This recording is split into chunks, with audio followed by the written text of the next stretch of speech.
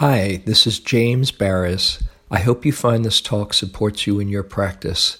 If you'd like to support my teaching, you can use the donate button underneath my picture on Dharma Seed to do that. Your support is greatly appreciated.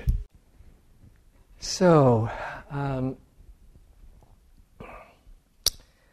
was inspired to talk about this topic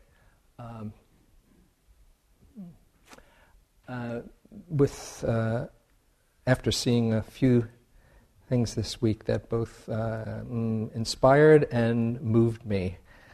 One was on Tuesday, here in this room, there was an evening with someone who's been an inspiration and benefactor for me. That is A.T. Aryaratna, who founded the Sarvodaya movement, was visiting, and spent an evening along with Michael Negler, who's a professor at UC, and this other wonderful man, Walter Hink. And Walter Hink and Ari are writing this book on, what is it? I guess it's Buddhist economics. And it was about how to live in this world consciously, and from a dharmic standpoint. And Ari, I first met him in 1982 when I went to when I went to Sri Lanka and saw the Sarvodaya movement, which is an amazing movement that I think it's like 5,000 villages that are part of Sarvodaya. Sarvodaya means awakening of all. And he was a school teacher many, many years ago who brought these principles, Dharma principles, to daily life. And even though there's so much violence and awful things that have been going on in Sri Lanka for the last couple of decades, he and Sarvodaya are the bright spots in that country. And his the basis of Sarvodaya was that if you can get people coming together for the common good, the joy that they experience is as powerful an expression of the Dharma. They will be inspired by the power of their own generosity. So Ari would train leaders to go into a village and bring everybody together and ask, what do you need? What do you all really need? Not so much to tell them or to direct them, but really to bring out from the group what their wisdom and their needs are and facilitate a kind of harmonizing where they're all working for the common good. And they would have what are called shramadanas, or these exercises in dana for the whole community. And if they, say, need to build a bridge or a water pump or whatever it is for the village, if they all work together, they feel so connected and inspired that in itself seeds something quite extraordinary among the villagers. So he was, when I saw that he was here, I just found out at the last moment I came to say hi and hear him. And he's called the Gandhi of Sri Lanka and was nominated for the Nobel Prize. And he's really a special guy. So I was inspired as they were all talking about how society, unfortunately, seems to be the direction that we seem to be going, and what it could be. That was on Tuesday. And then last night, I went with Jane to see the new Michael Moore movie, Capitalism, a Love Story. How many people have seen it? it really makes you think. It's very powerful. It's Michael Moore does his thing, but in such a poignant way. You see these stories of how our blindness, our ignorance, causes so much pain and suffering, and it just tears your heart out.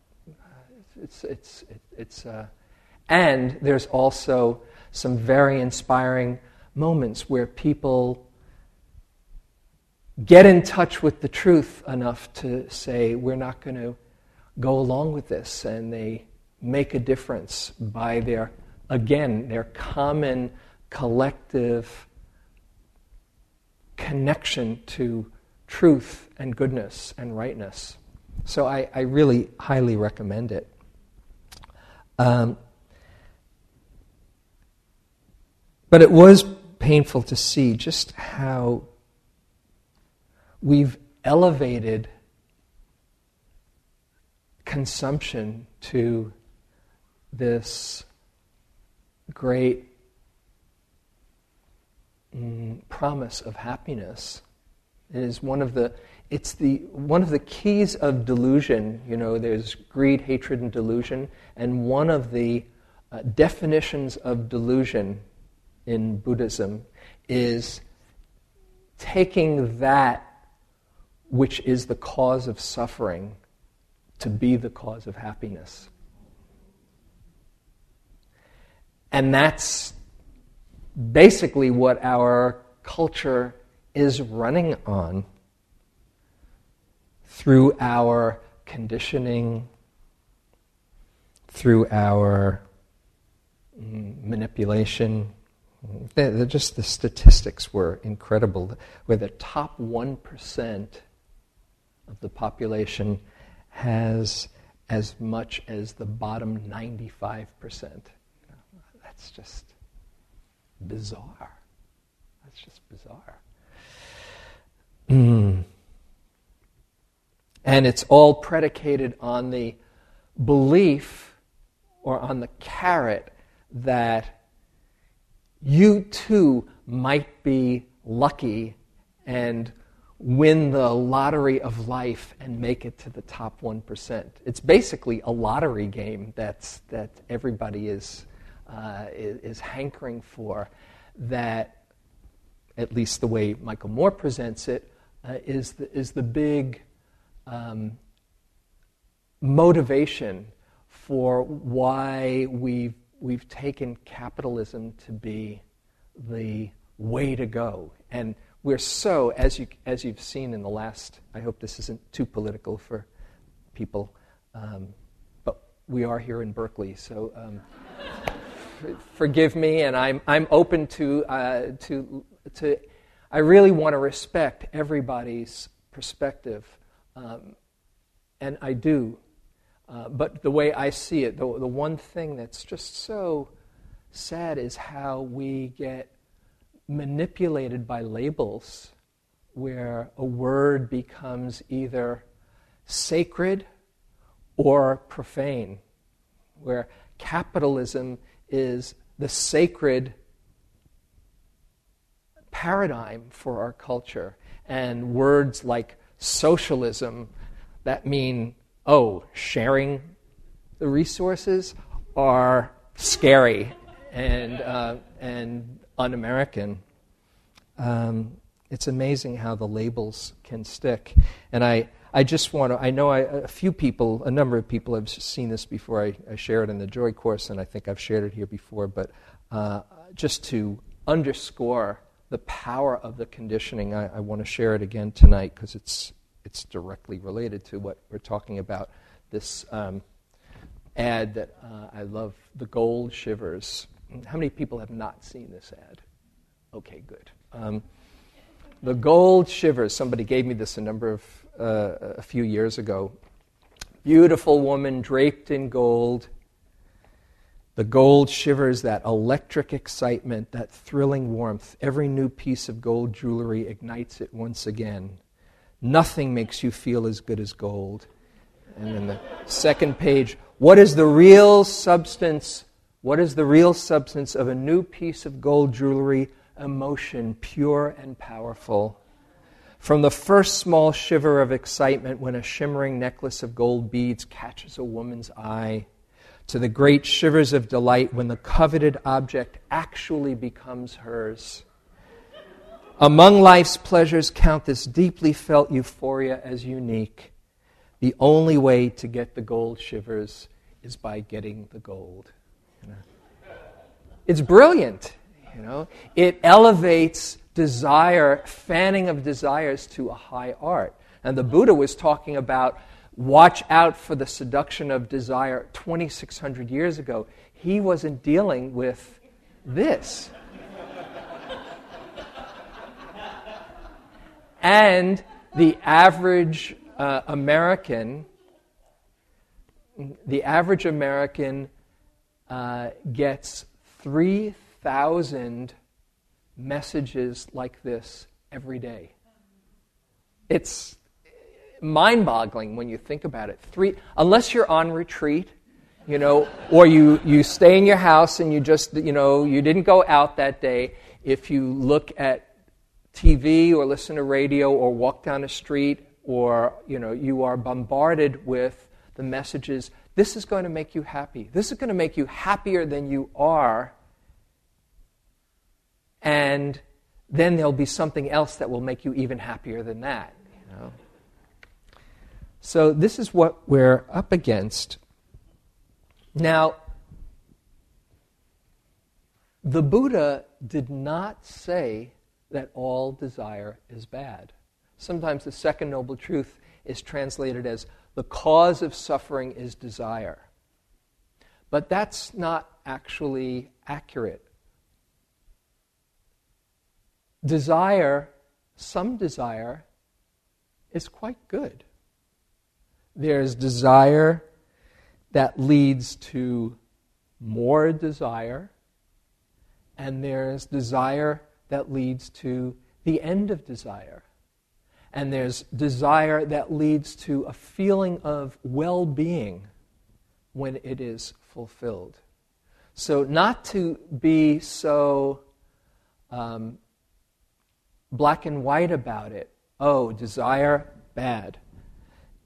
But it's important to notice and understand the difference between those kinds of desire.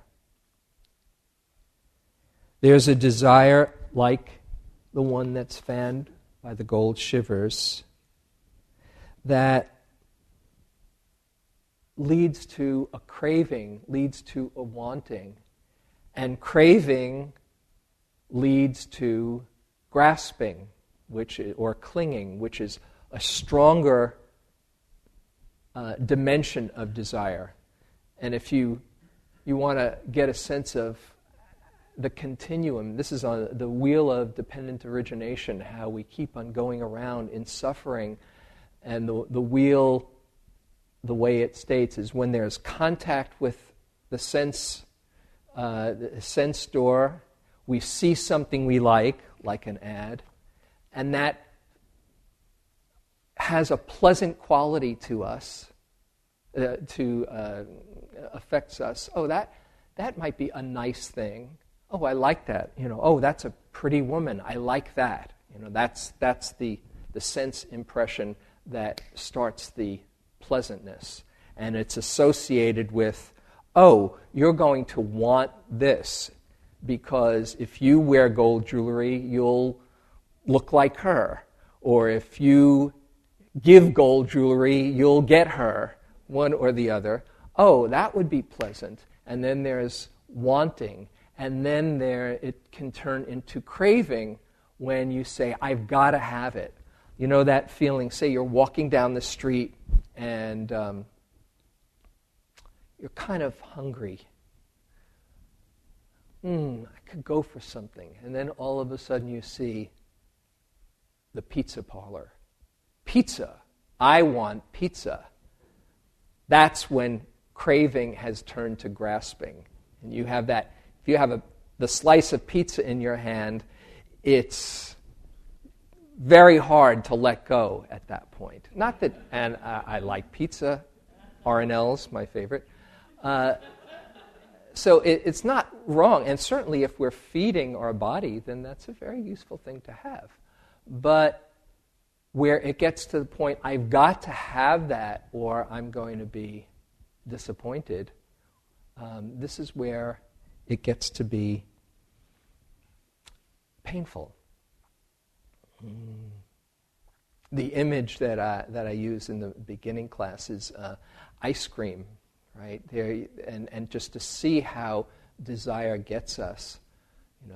If you've done the beginning class, then you know this. I'm going to talk about it this next class. So there you are in just having a really pleasant evening, and maybe curled up with a good book, and then all of a sudden the thought, ice cream comes, and the book isn't quite as interesting. And if you look at the refrigerator, there's nothing quite there that does it, and then you are on your way, you've got a mission. And if somebody stops you and says, "Hi, how you doing?" you might be polite, but you've got a goal. Even getting into the ice cream parlor, you order your ice cream, and if it's there in your hand, it doesn't quite do it until, that first lick. And then it's so wonderful. Oh, it feels so good. And that first lick is so good. It's so good that it tricks us into thinking that's what happiness is like. Because after the first lick, then there's a second lick, and by the seventh or eighth lick, you're kind of looking around, checking things out. That one isn't as good as the first one. Have you noticed? The last one, when you're there, I don't want to miss this. It's almost gone. Let me be here for this one. But that first lick, it feels so good that we feel like, that's what happiness is about, that desire being fulfilled as we were toppling forward, and then it's no longer we're not in its grip anymore. The desire is ended. And then when you finish the ice cream, you say, now I'm kind of, I could use some water, a little cotton mouth. So you say, water, that's going to do it, and you drink some water.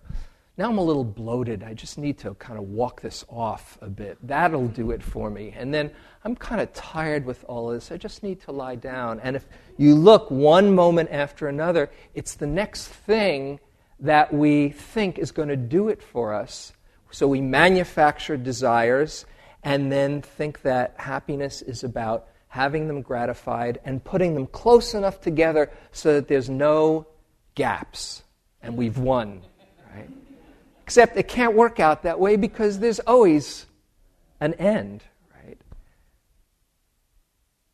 The alternative scenario, as I like to point out, you have that thought of ice cream, and then all of a sudden, and on your way to the refrigerator, the phone rings, and you get into a conversation with somebody you haven't spoken to in a long time. Then you put down the phone and go back to your book, forgetting about that desire. You don't say the next morning, I didn't get my ice cream. Maybe you will, but mostly it's like it's gone. And what happened was that desire has ended, so you're no longer in its grip. It's the end of desire that's really the relief. But we get hooked into thinking it's manufacturing another one and then having it fulfilled.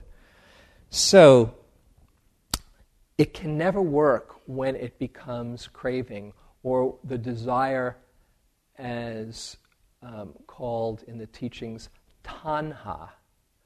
That's what craving is. Tanha, this thirst. It actually literally means thirst.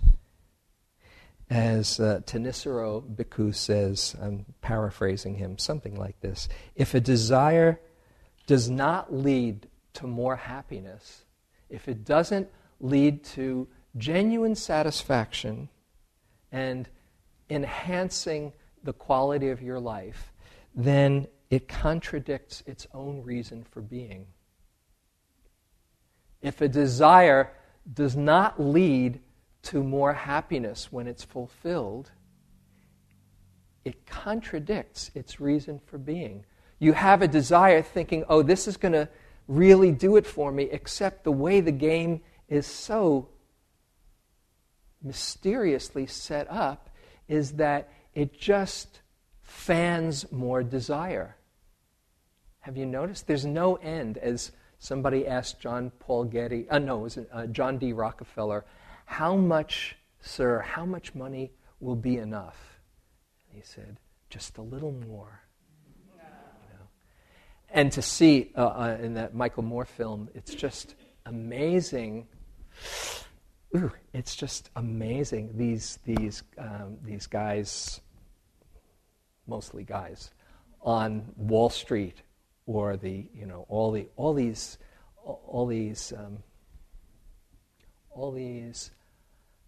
people who knowingly were setting up a system that was going to cause that couldn't sustain, that was going to collapse inevitably, and that so many people would be hurt.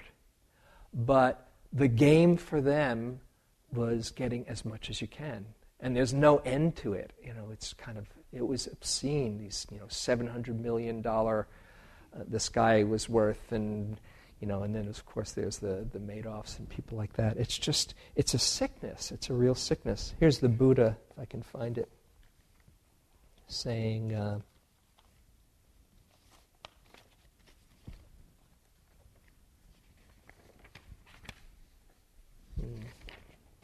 here it is.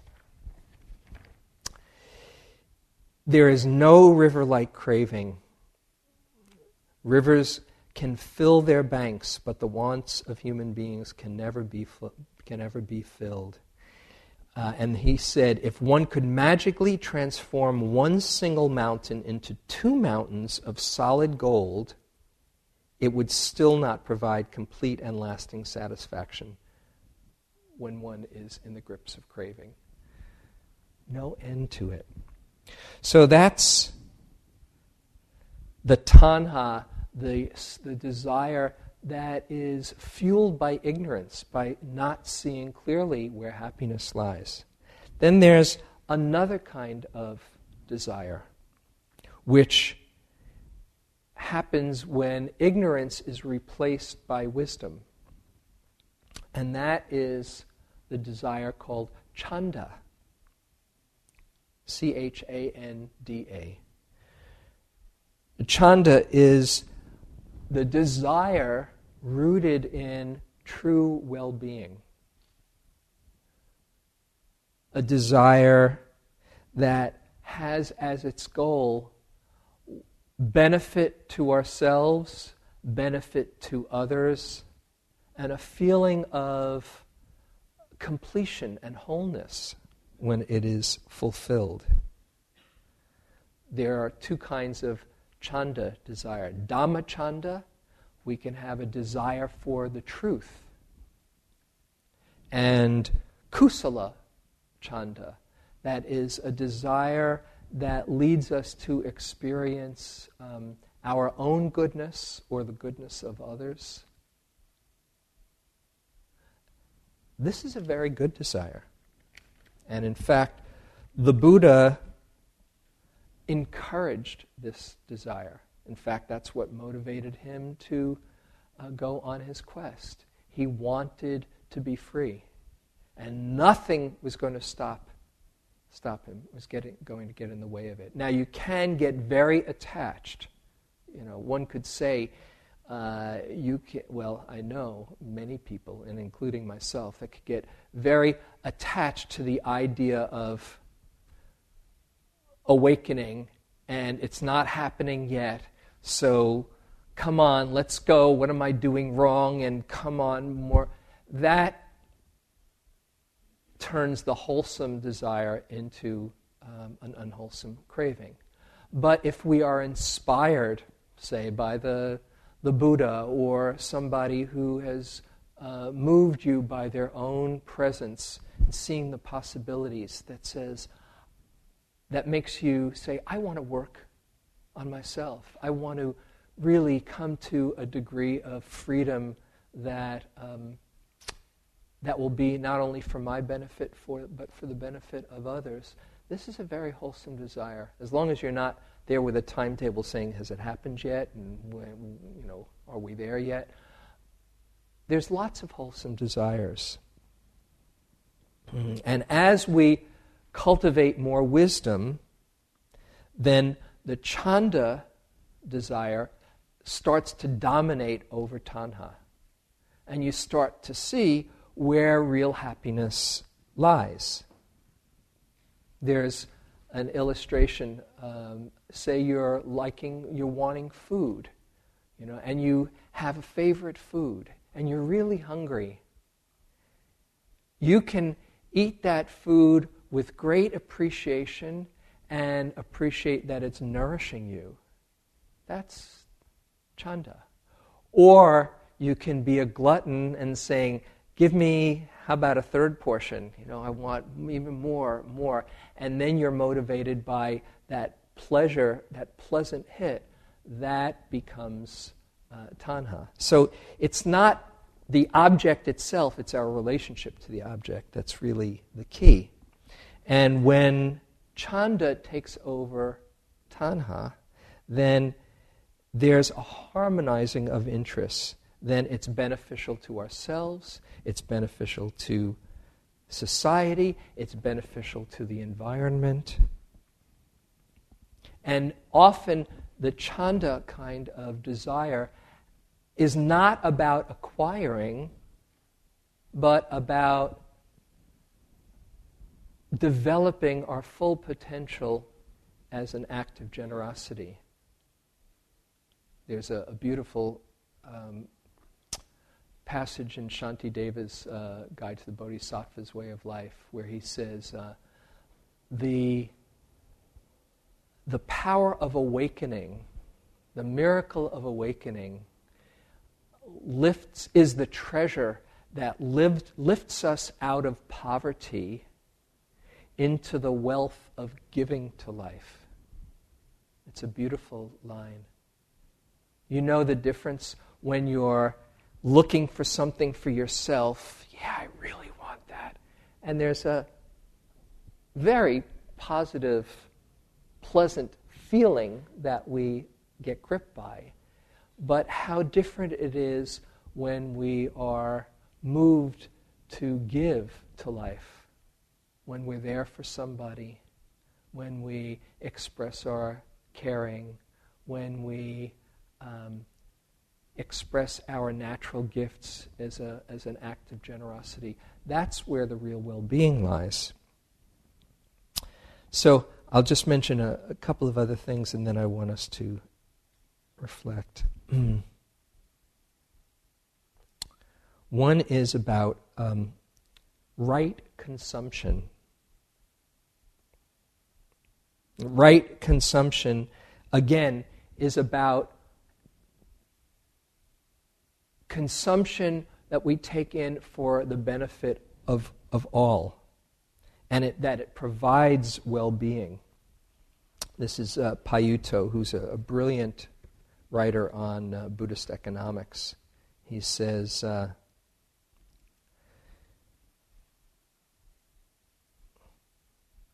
when does enough become satisfying? It means knowing the amount that is just right, the Buddhist principle of moderation. And here's Payutto. It is an awareness of that optimum point where the enhancement of true well-being coincides with the experience of satisfaction. Consumption must be balanced to an amount appropriate with well-being rather than to the satisfaction of desires. In contrast to maximum consumption leading to more satisfaction, we have moderate or wise consumption leading to well-being. It's a really good guideline, the moment where you're satisfied with whatever, the food or the experience, where there's not that hankering for more, but, this feels complete, I have enough. That takes consciousness, doesn't it? It takes waking up, so we're not kind of in the grip of, more, that would be better. And contentment is defined as the absence of an artificial want. Contentment is really where happiness is. That is, seeing the difference between what we need and what we think we want. However, the Buddha warned against contentment as far as spiritual development. That is, you can't get too complacent and say, well, if I get a little bit wiser, may it happen. If it don't, big deal. This does take some practice and being conscious. So we don't want to be so content around our developing our talents and our gifts. Okay, and I just want to say something about wealth, because sometimes people can get the idea, oh, wealth is not a good thing. The Buddha saying, oh no, one shouldn't be wealthy. And he didn't say that at all. So I just want to put in a couple of words for the ones, for those who might think that poverty mentality is the way to go. If you're a monastic, a simple life is really one of the main supports for contentment. But as a lay person, he said a few things about wealth.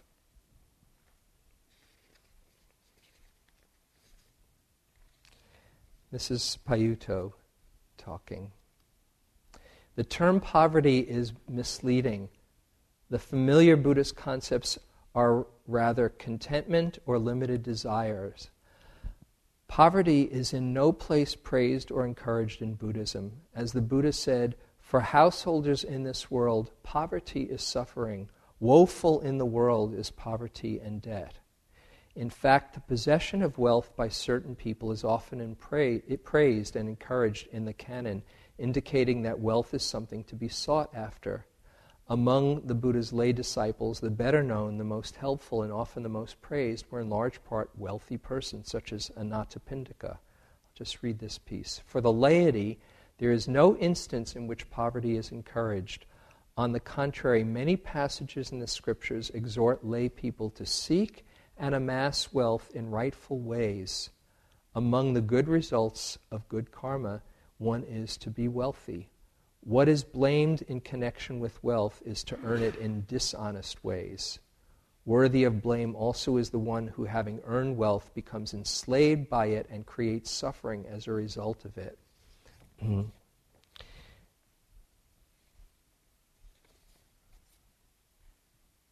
5 benefits of wealth. 1 supports oneself comfortably, sufficiently, applies oneself to seeing in his own happiness in rightful ways. 2, supports his friends and associates comfortably to a sufficiency, taking an interest in their happiness as it is proper. 3, protects one's wealth from the dangers of confiscation by kings, theft, fire, flood, seeing it's his own security.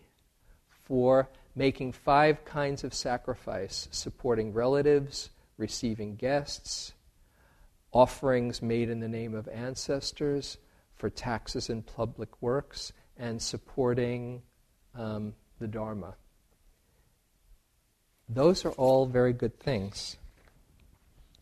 So, how do we find our inspiration to change our habits? And this is one of the things that Ari talked about that really came through in the movie as well, about the importance of inspiring leaders.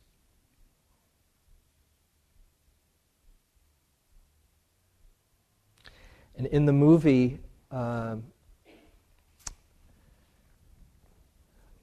Michael Moore talks about, and actually there's a clip of Franklin D. Roosevelt talking about the Economic Bill of Rights. It was so moving, which he didn't live to see, but he said that as long as people are wanting, then we don't have real freedom.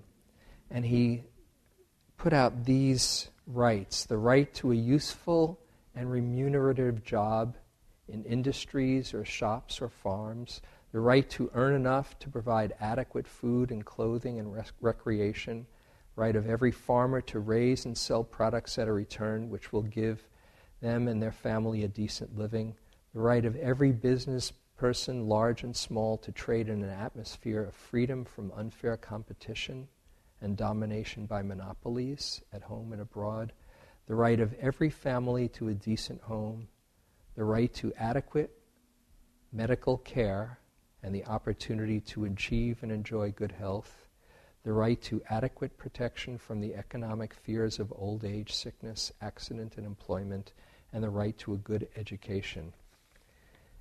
It was so moving. And the Buddha said in the same way that our leaders, our rulers, set the tone for everything. The Buddha says, when the ruler of a country is just and good, the ministers become just and good. When the ministers are just and good, the higher officials become just and good. When the higher officials are just and good, the rank and file become just and good. And when the rank and file become just and good, the people become just and good.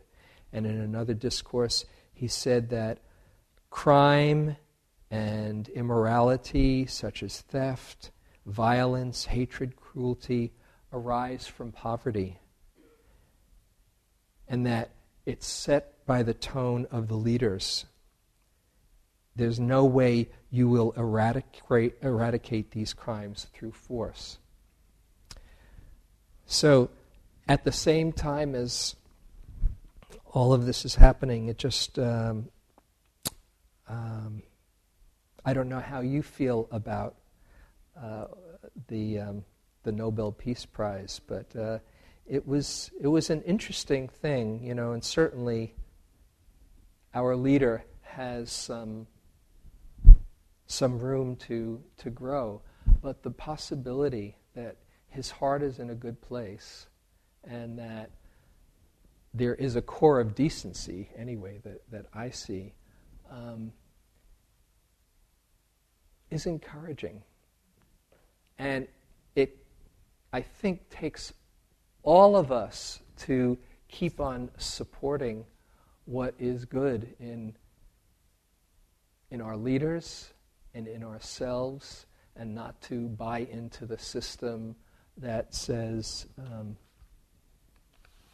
this is where it's at.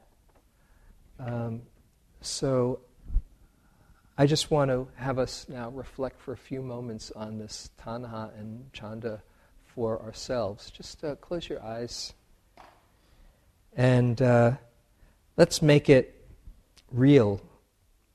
Bring it back to our own lives. What are your great challenges around the wanting mind?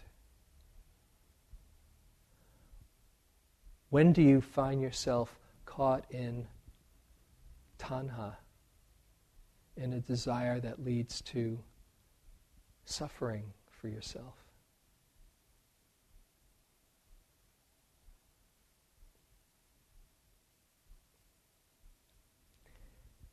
And when you're in the middle of that, just notice, how does it feel?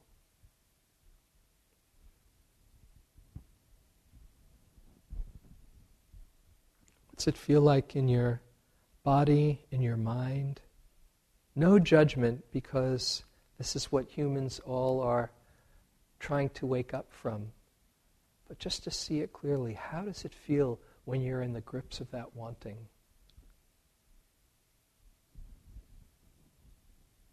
Can it ever lead to a sense of real peace and fulfillment?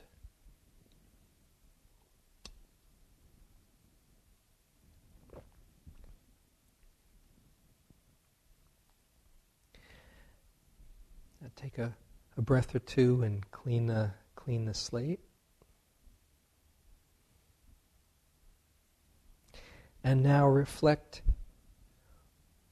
when you are connected with chanda, the desire that leads to greater well-being,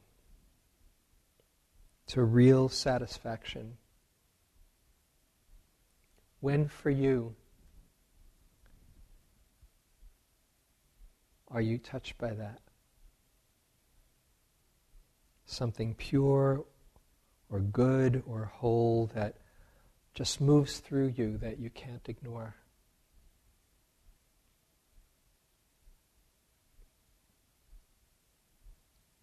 And when you act on that, how does it feel inside?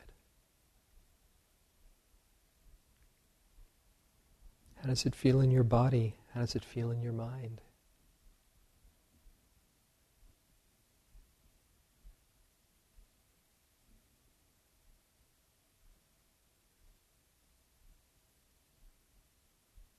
Just feel the goodness, the wholesomeness of it.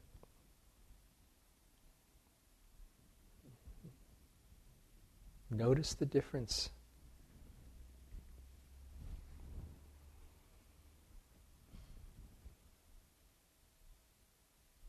And the more you become aware of it, the more you wake up to it, the more you choose to go for real happiness and wake up from the trance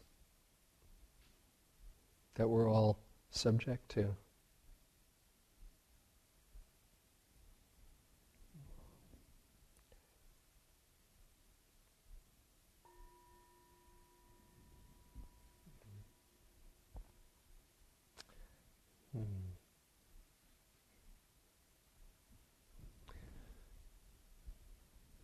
So,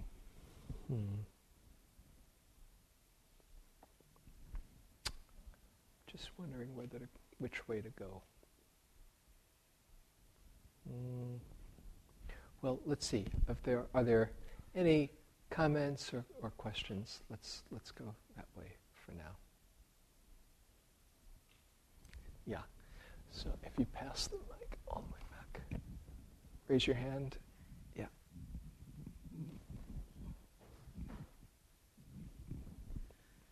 For some reason, I was thinking when you were talking about desire and how it is hard to fulfill. And if anyone's ever seen the film Spirited Away, and there's a creature that just keeps consuming and gets larger and he can't stop, I think that was like the perfect illustration of that. Mm-hmm. And how he stops is because he's confronted by this little girl who's like, no, I'm not going to succumb to getting gold. It was very interesting. I just thought of that. Mm-hmm. Spirited Away. Okay, I haven't seen it. Yeah. I'm curious. And put it like right next to your lips, like an ice cream cone. That's it. Yeah. I'm curious how the same thought applies to non-material desire, such as the desire to advance in your career. That type of desire. And tell me your reflection. Well, I relate to that more, and I think that's something that consumes me versus me consuming it. But it's all the same. I think that it evokes similar ways of living, both in good ways and bad, or healthy right. and not healthy. That's it. You can have the same vision and be obsessed with it and be consumed by it, or a vision that's really inspiring and motivates you to do the absolute best you can. That's the beauty of it. It's not so much the particular goal, as long as it's not a harmful goal, but it's the degree to which you're attached to it and what it does with you, because The tanha kind of desire is a very contracting one. There's a kind of possessing and needing and feeling, the contraction of fear, really. It's like, oh, what if I don't get that? Or I need to get that to feel whole. That is almost guaranteed to be suffering. It is guaranteed to be suffering. The inspiring vision that says, I'm going to just do the best I can. I'm going to fulfill my potential. And particularly if in your job there's some kind of service orientation so that somebody will benefit from it, to let that be your motive, then that is a fulfilling, in itself, a fulfilling action. And the mysterious thing is, when you're coming from that place, you will rise up and up. So the motive is the key, and the degree to which it is the wealth of giving to life is very intimately connected to the degree of happiness or suffering. Yeah, all the way in the back.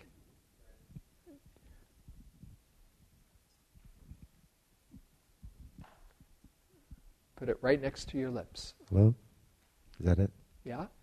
Yeah, I over the last few years, I've enjoyed reading a book called Conversations with God. Uh-huh. And the reason I like that, I reference it a lot, is he talks about highly evolved beings. I can't put it a little closer. Is that closer? Yeah. Conversations with God, this Yeah. book. Blah, Yeah. blah. And a lot of the morals about societies, like highly evolved societies, and how it's about community.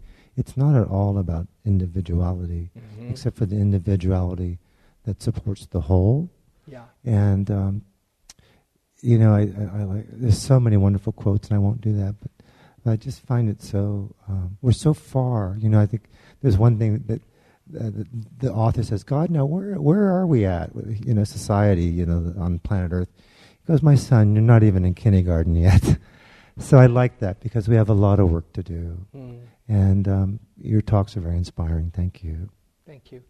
And really, the one of the keys between tanha and chanda is getting beyond the small sense of self. If you feel separate, then there's like, I need to feed, to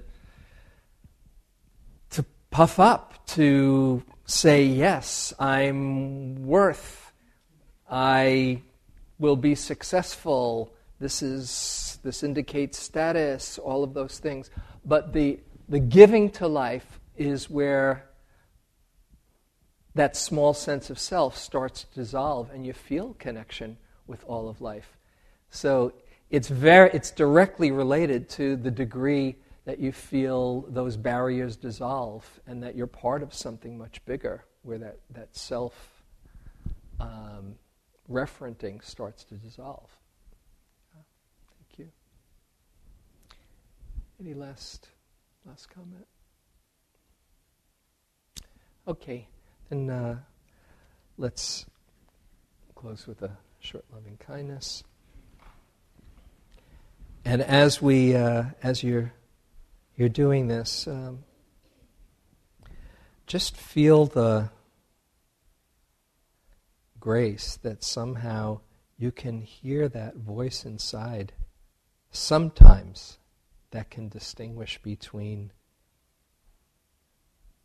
the desire that leads to suffering and the one that leads to real well-being and happiness. How fortunate. And know that your practice is just deepening that connection more and more as wisdom replaces ignorance. That's the alchemical transformation from tanha to chanda.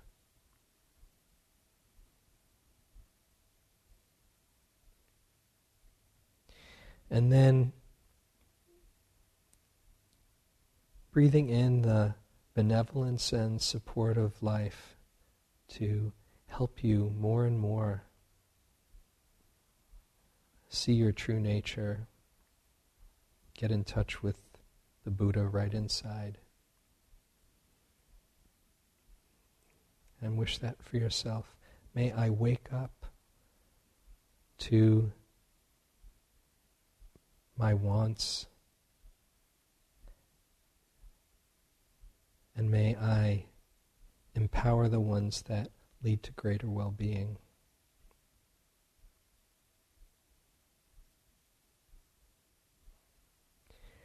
May I feel all the goodness and love inside and share it well.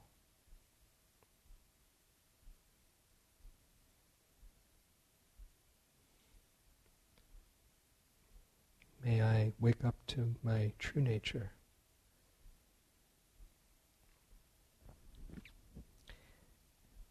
And then to share these thoughts of well-wishing with everyone here and all beings in all directions.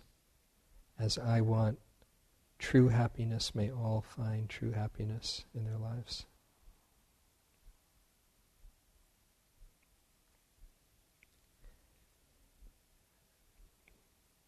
May all awaken to the desires that lead to well-being.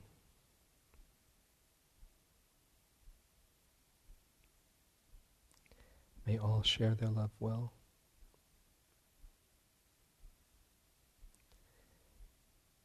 May all realize their true nature.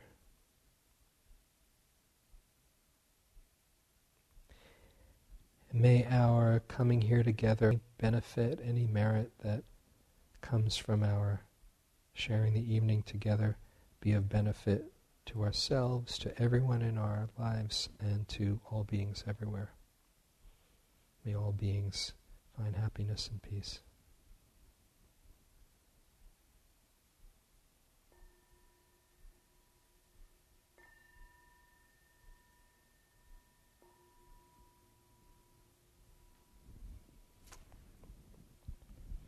Thank you very much. Enjoy yourself in a wholesome way. See you when I come back. Thank you for listening. To learn how you can support the teachers and Dharma Seed, please visit dharmaseed.org/donate.